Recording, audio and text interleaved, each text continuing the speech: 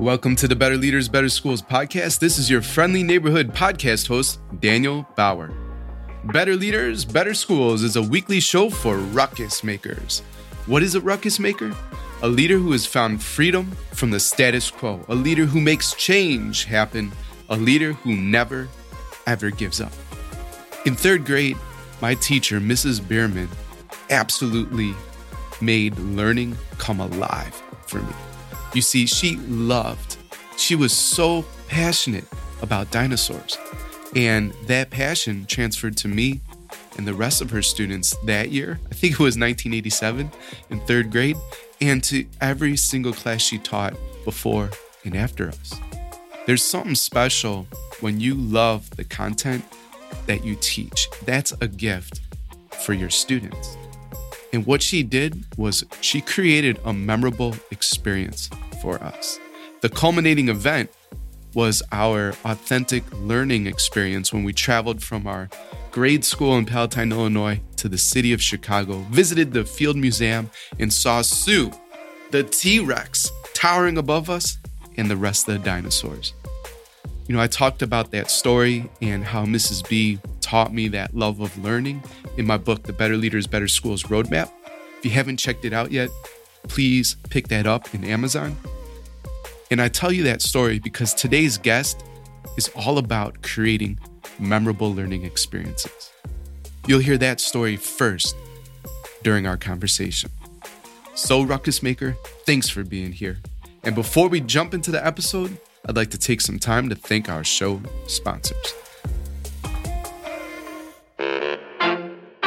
The Better Leaders, Better Schools podcast is brought to you by Organized Binder, a program designed to develop your students' executive function and non-cognitive skills. Learn more at organizedbinder.com. The Better Leaders, Better Schools podcast is brought to you by TeachFX, who believes that the more students talk and are engaged in class, the more they succeed in school. Learn more at teachfx.com. Well, hey there, Better Leaders. I'm joined today with one of my new friends, David Domena, and he's awesome. We've connected a lot on social media, done some free lunch Friday stuff. I've gotten to personally do some powerful, deep coaching about a secret project. We're not going to reveal it on this episode. It's in the planning stage, so that would be premature. But just to say, you know, this guy's awesome, and I'm really happy to connect with him today.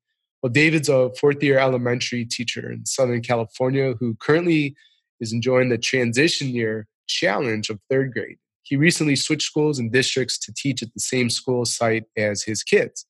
David has a unique perspective on education, coming to it as a second career after managing retail warehouses for 12 years. He is passionate about teaching the whole student, establishing meaningful relationships with students, and creating memorable experiences for them. He also strives to empower leaders on campus by challenging students to carry out tasks and responsibilities that have been modeled for them.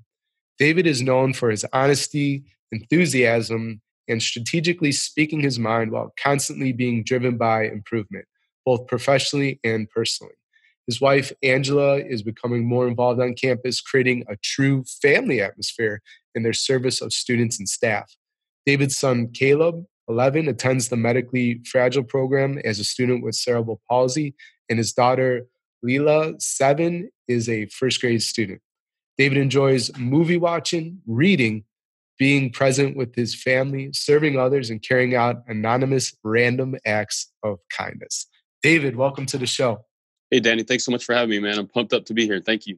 I should have asked in the pre-chat. I asked about your last name, but I didn't ask about your daughter's name. Did I pronounce it right? No worries. Layla, but no worries. Dang it. All right, great. Layla. I have to correct it. Listeners, it's Layla, and she's the first grade student. So sorry for that little goof there. No worries. Well, hey, in the bio, a couple of things that popped out to me was this idea of creating memorable experiences for your students. And I think that's powerful, a great way to approach the learning experience for our students. So what are some of those things that you've done, within your classroom? And you see, we're already off script. So this is how we roll, David. Yeah, exactly. We talked about which one what was important, and then here we go. No worries. This is awesome. So the first day of school this year, I was trying to frame everything with my students about they have to earn it. Mm. Nothing was going to be given, no entitlement in class. So right after we did the morning announcements, first day of school, they're barely seeing me. 30 seconds in, I took them all we have a volleyball court on campus, and I took them out there. We didn't even go into the classroom. And we did the cookie challenge where you put that cookie on your face and you try to make it to your mouth without touching it. And I told him, this is all about trying things and making sure you're not worried about, people walking by and looking at you funny or wondering what in the heck we're doing over there. You're just trying something and being open-minded and willing to have that grit to try something out. And that's how you earn the ticket in my door. You don't have to actually get the cookie in your mouth, but you have to try it to earn your way into the classroom. So since then, we're off and running. Everything is earned this year, and we break it down into baby steps throughout the whole year for them to get going. Yeah, yeah. So you set the tone. So I love that because, as you as a classroom leader, you're setting the tone just through an activity, but the principals, assistant principals that listen can do the same thing with their staff. You have to choose, what kind of tone you're trying to set, what activity that's going to be. But I loved how you did that with your students. The other thing that I want listeners to really catch was you break it down into small steps. And I've invested recently in this course called Exponential Coaching because I have that clarity. I want to create content for school leaders, which is what we're doing now. I want to coach school leaders is my second thing for Zone of Genius. And that's through Mastermind and one-on-one, and then those free lunch Fridays I do. And then thirdly, I want to connect and build community for school leaders, just because I see that it's so much easier and so much more satisfying to be on this leadership journey with a tribe of people you can trust that will push you to be your best. But within all that, in that exponential coaching course that I'm in, it's about what is that next tiny step you need to take. Because as leaders, as you, with that secret project you're working on, all that kind of stuff seems overwhelming at times. But if you break it down into a small next step, that is absolutely achievable, and you can do that. So I love how you approach your students in a similar way. Yeah, and I'm super impressed with they've kind of taken that since we started so early in the year. And this group is really awesome about they'll call it out and they'll call each other out on it. No, we haven't earned that yet. Oh, we'll have to earn that still. So they've been working all year just knowing that nothing's being given this year. We got to earn it. I love that. And also from the bio, I'm going to have to ask you about this anonymous acts of kindness. Where's that coming from? Was there an experience like from your parents, or I don't know. I'm just curious. Why anonymous acts of kindness? Yeah, I just feel like it's much more powerful and much more rewarding when they don't know where it's coming from. It's cool to do things for people, but you might not necessarily be able to see the payoff if you do something nice for someone.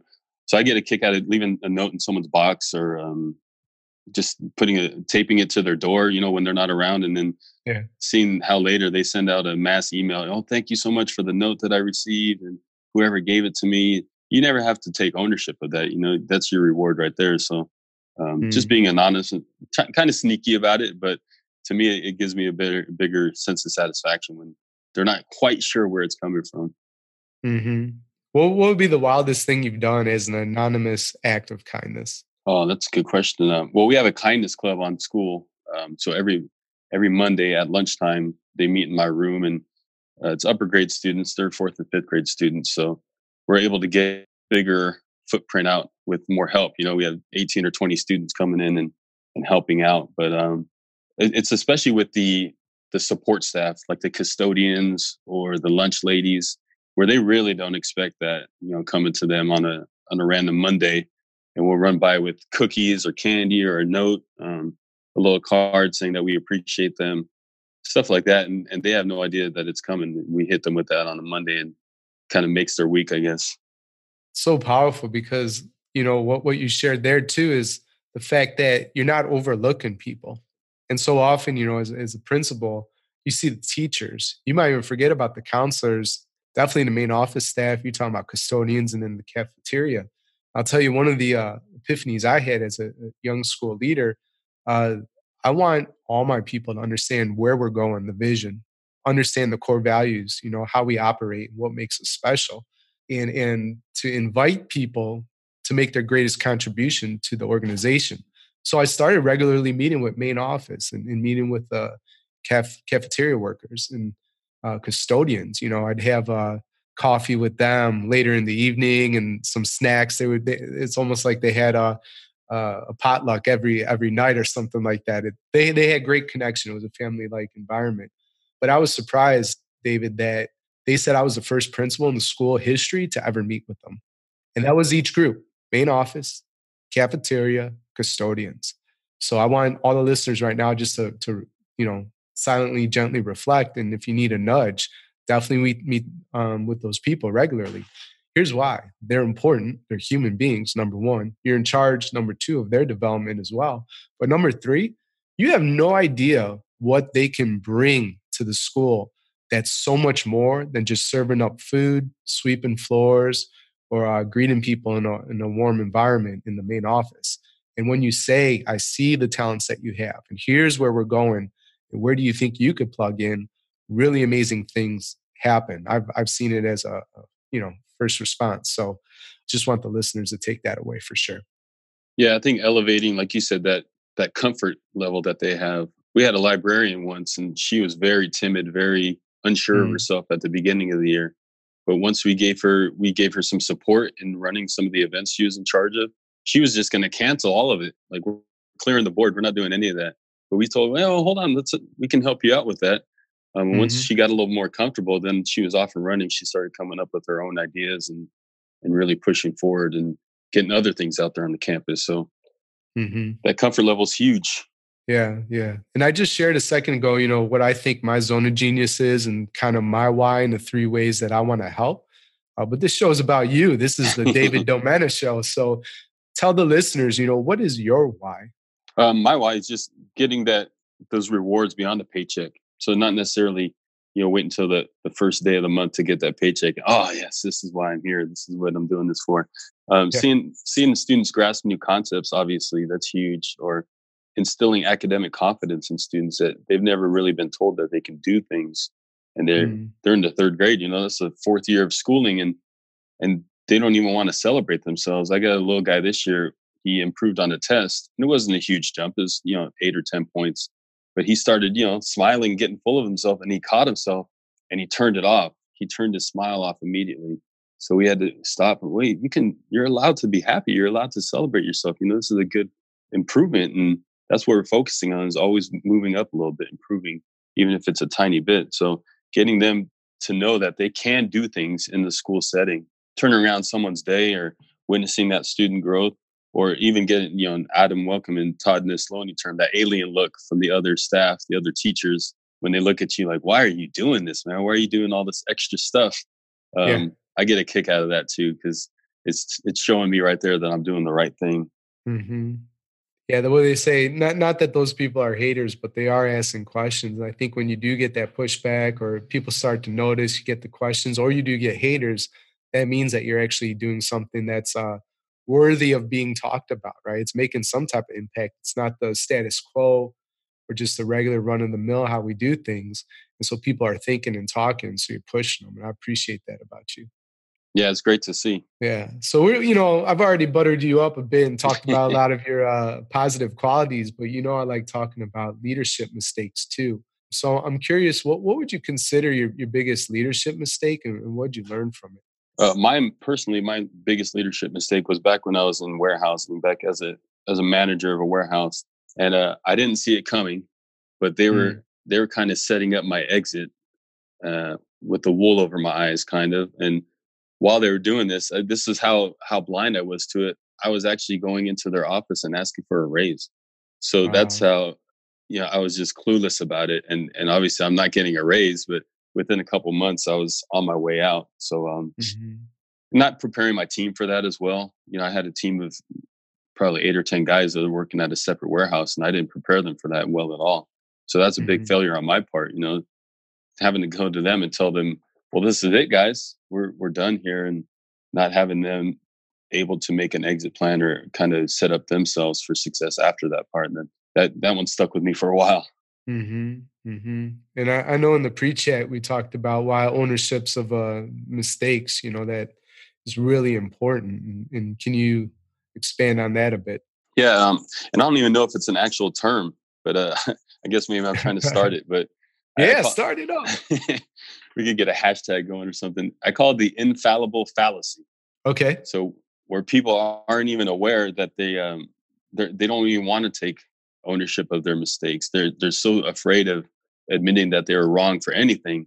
And I see this in students. Obviously third graders, they don't want to seem like they don't know the answer, or they don't want to seem like Mhm. they made a mistake. Even as much as we try to push that in my classroom, knowing that you're going to fail sometimes, but even staff or people out on the street, society in general, just own that you made a mistake, and learn from it, move on. There's not enough of that out there. They'd rather spend most of their time fighting to admit that they were wrong than learning from it. So, and even in education, you see teachers who all day long, they're telling kids to focus and to courageously participate and to stay on task. And then you get them in a staff meeting, and those are the same ones that are, on their phones, or they won't say anything for hours at a time because they don't want to put themselves out there. So, um, Mhm. just being a little more open minded to owning your mistakes and learning from it. It's really not that big a deal if we're learning. You don't Mhm. have to freak out too much about making a mistake. Right. Have you been able to successfully get some of those kids to transition to taking risks and owning those mistakes? Yeah, we do a lot of funky stuff in my class. So we're doing call and responses all day long. We're getting up and out of our chairs, we're moving around, and we're presenting to each other. So Yeah. when we make mistakes, they know that it's okay when someone gets stuck. They can ask for help. Also, if someone makes a mistake, the audience can call out, "You're still cool," just to kind of build them up a little bit, give some more confidence, and get them going back on the right track. Because when you're talking to 20 other kids, it can be overwhelming. And Mhm. when I'm talking to 20 kids, sometimes it's overwhelming. So I can't imagine for 8 or 9 year old. So yeah, we use Right. that a lot. You're still cool, and then they just keep on moving. That's great. That's that message they hear, and it gives them permission to, I guess, pick themselves back up and persevere, through that challenging time. Yeah, for sure. Because we're not sitting down until you got it. So we need you to keep going. Nice. Great. Routines and rituals wise, is there anything that really helps you out to have a successful and impactful day? Well, I'm up before my house. I need to wake up Right. before my wife and daughter and son get up. So because once they're up, I'm with them and helping them get ready for the day. So I try to wake up earlier than them and get some kind of a workout in, some kind of movement, stretching, running. I call it a daddy workout, where I just do some push-ups, around the house, and do some dips or something on the side of the bathtub, things like that. But Yeah. just getting up and moving around, and then actually starting my day off with what I took from your book, Better Leaders, Better Schools, the roadmap. A little plug for you there. Um, Page 37, if you want to look at it. I know all the Available listeners. on Amazon. Exactly. I know all the listeners have their copies, so go right to page 37. It talks about intentionality with your time. And I try to keep that in mind. What can if I'm doing a certain task, and I know it's not the most productive use of my time. We have those moments, but what else can I be doing with that time? Being Mhm. proactive with my time.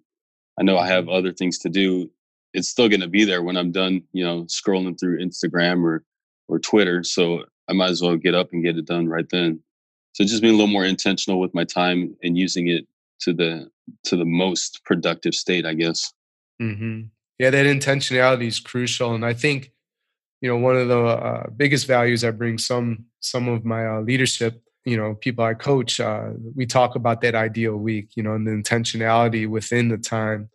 And people always find so much value there. I could talk, about Susan. We had a call today, strategy session, and just a couple little tweaks bought back 4 hours for the week. Right? Doesn't sound like a lot, but when you're leading a whole building and you don't have an assistant principal, it's all you as the administrator. That's almost like a full day. And when we talked about what could you get done there, the potential, the opportunity, the possibility was quite exciting. The other quick thing I want to say to listeners as well, I had a show that I did with Alexander Lowry, and he leads a business school at Gordon University. And one thing I took away from that show that still sticks, where do I need to be perfect and where can I give 70 to 80% effort, And that's really important to think about because a lot of us get to these leadership roles because they've been so successful. They're such hard workers, sometimes, struggle with perfectionism. And even if they see an activity that has little value, they still want to do it the best, even if they're spending a ton of time on it too. And they know that it offers the organization low value. So that would be something exactly. You could apply that 70 to 80% done, buy back those 4 hours and go all in on the things that you know will really move the needle organizationally. Right. Yeah. Just knowing what you can plug in on.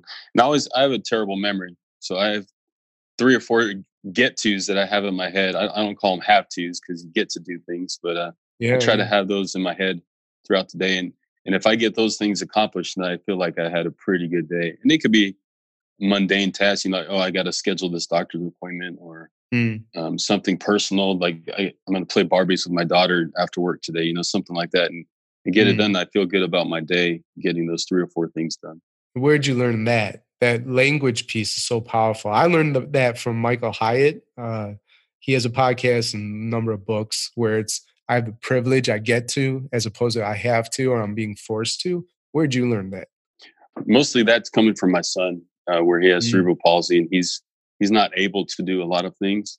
So it's a constant reminder to, adjust my perspective. And if I wake up in the morning, the first thing I do is not want to go for a run. It's cold outside. It's dark. I'm tired. I'd rather just sit around and drink a cup of coffee and get ready for the day. But it's easy to look at him and say, well, I get to do this. I don't have to do this. He doesn't get to do these things. So it's a quick realignment of my perspective, and it gets me going. That's Caleb? Yeah, Caleb. Has he taught you any other leadership lessons lately? Well, I've been bringing him around my class a lot more the last 2 years. We're on the same campus now. And just getting those kids to be exposed to people with special needs or with disabilities. And I tell them all the time, it's okay to stare. We stare at things that are different, but ask a question too. Don't just stare for the sake of staring. Ask the question, see what's going on. Ask him how he's doing today. And he's nonverbal, so he's not going to respond to you like you normally expect, but he will give you something, a smile or a facial expression. Or if you can get him to turn his head and look at you, that's kind of big time. So a lot of my students now are pushing for that, hi, Caleb, and to say bye to him.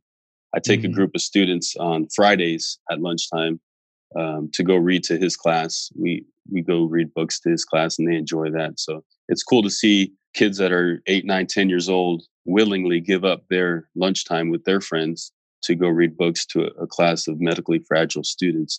It's pretty powerful to see that. Why do you think they're doing that? I'm not sure, to be honest. The first couple of weeks we had a mix of boys and girls, and the boys have kind of fallen off. The girls have stuck with it, and they'll come bug me on a Wednesday. We're going on Friday still, right? So they're bought in pretty strongly to that.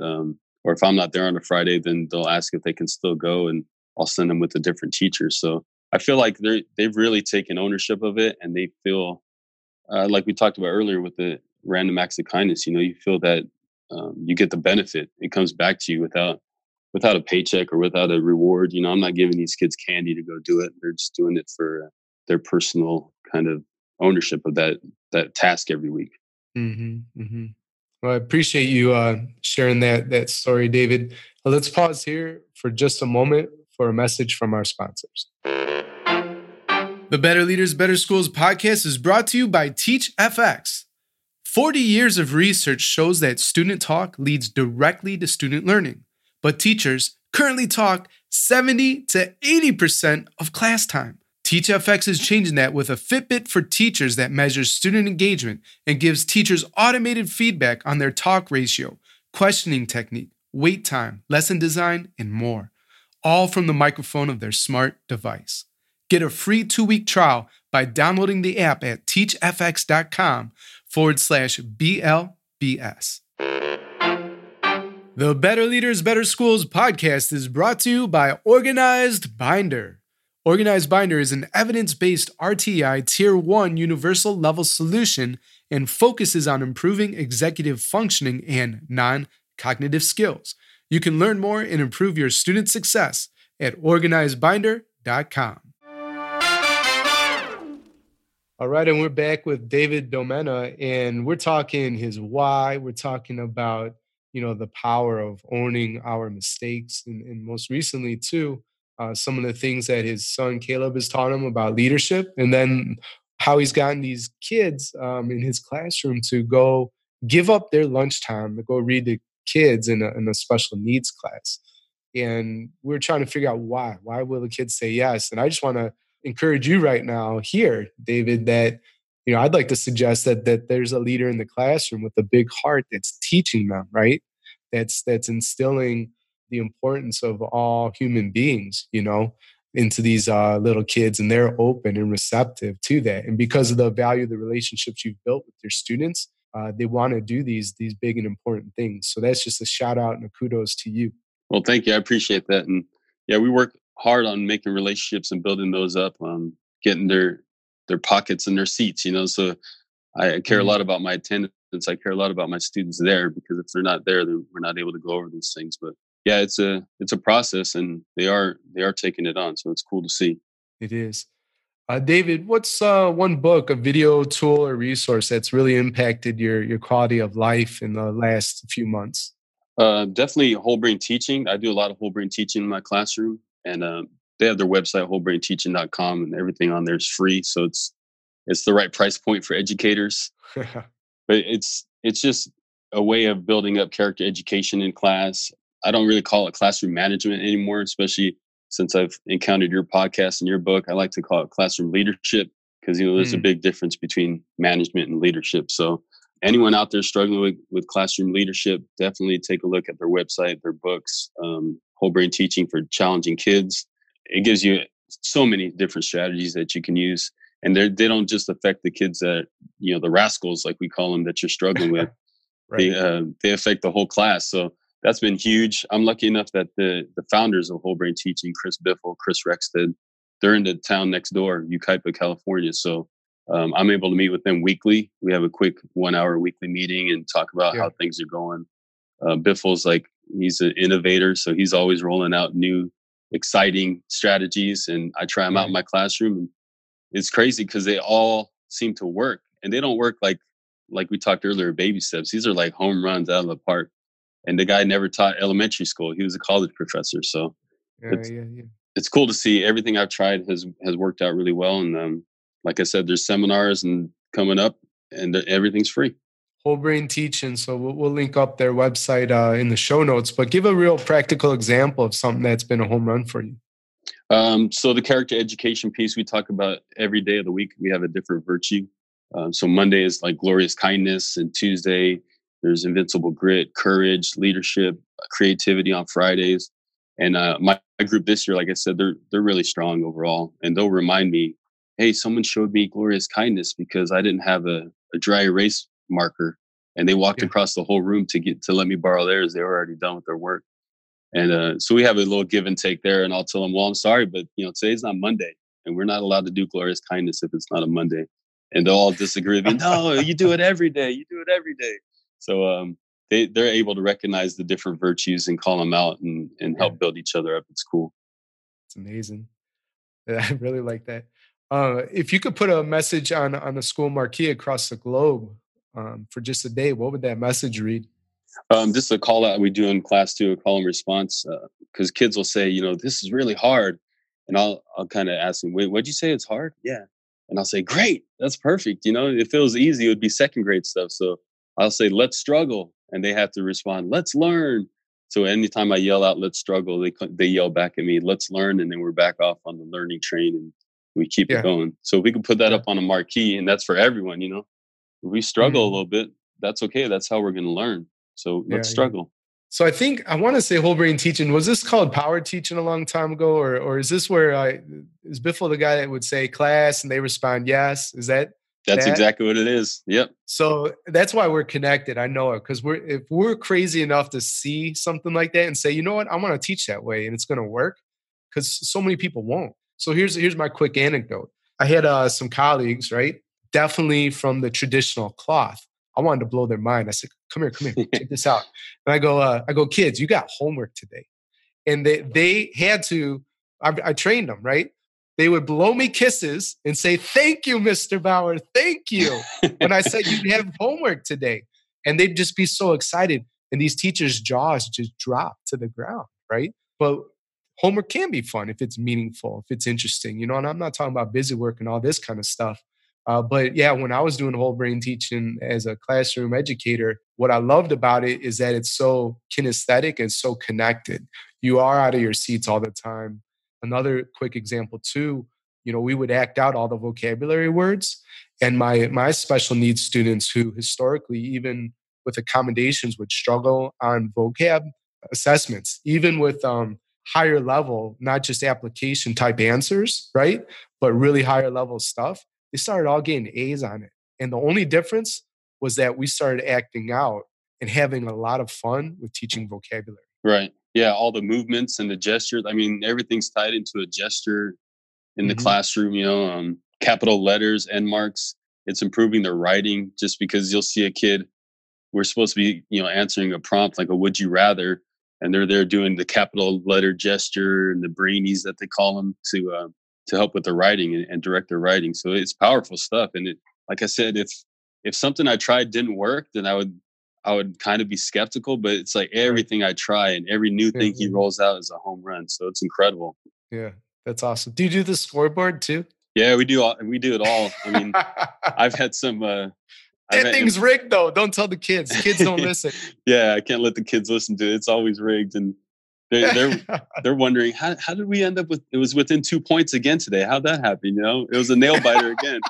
For the 111th day in a row, we had a nail biter. That's incredible. Yeah. So, yeah, I've had some teachers come into my class and ask me for some tips, and then I get rolling on it, and I'm telling them, yeah, we have the scoreboard, we have the super approval wall, we have all these things, and they're just like blown away. Their eyes kind of glaze over, and I'm like, okay, sorry, I'm doing extra, so let me just start you with the basics. At least get the scoreboard going. That's super powerful. Just a whole class motivational tool. Yeah, definitely. Well, David, you've been a great guest. You made it to the last question, which you knew this one was coming. You're building a school from the ground up. You're not limited by any resources. Your only limitation is your imagination. How would you build your dream school, and what would be your top 3 priorities? Well, yeah, like you said, I knew this was coming. I've heard so many incredible answers from your previous guests, and it blows my mind what they come up with. They're talking about where they would put it and, the structure of it. So I'm not sure if I know all that yet, but I would market it as a leadership academy. We'd focus on, foundational character education skills, leadership, service, kindness, and academics would emerge from teacher passion. So it wouldn't be forced into what they had to teach, but they'd have a little more freedom in what they wanted to teach. Because when you're passionate about something, you're going to do a better job teaching it. You know a lot about it. And then the 3 priorities I would have would be enthusiastic educators. I believe enthusiasm is huge. Making sure that you're saying hi to kids in the hallway, making sure kids want to be there, they know your name. I would have a flexible curriculum like we already spoke about.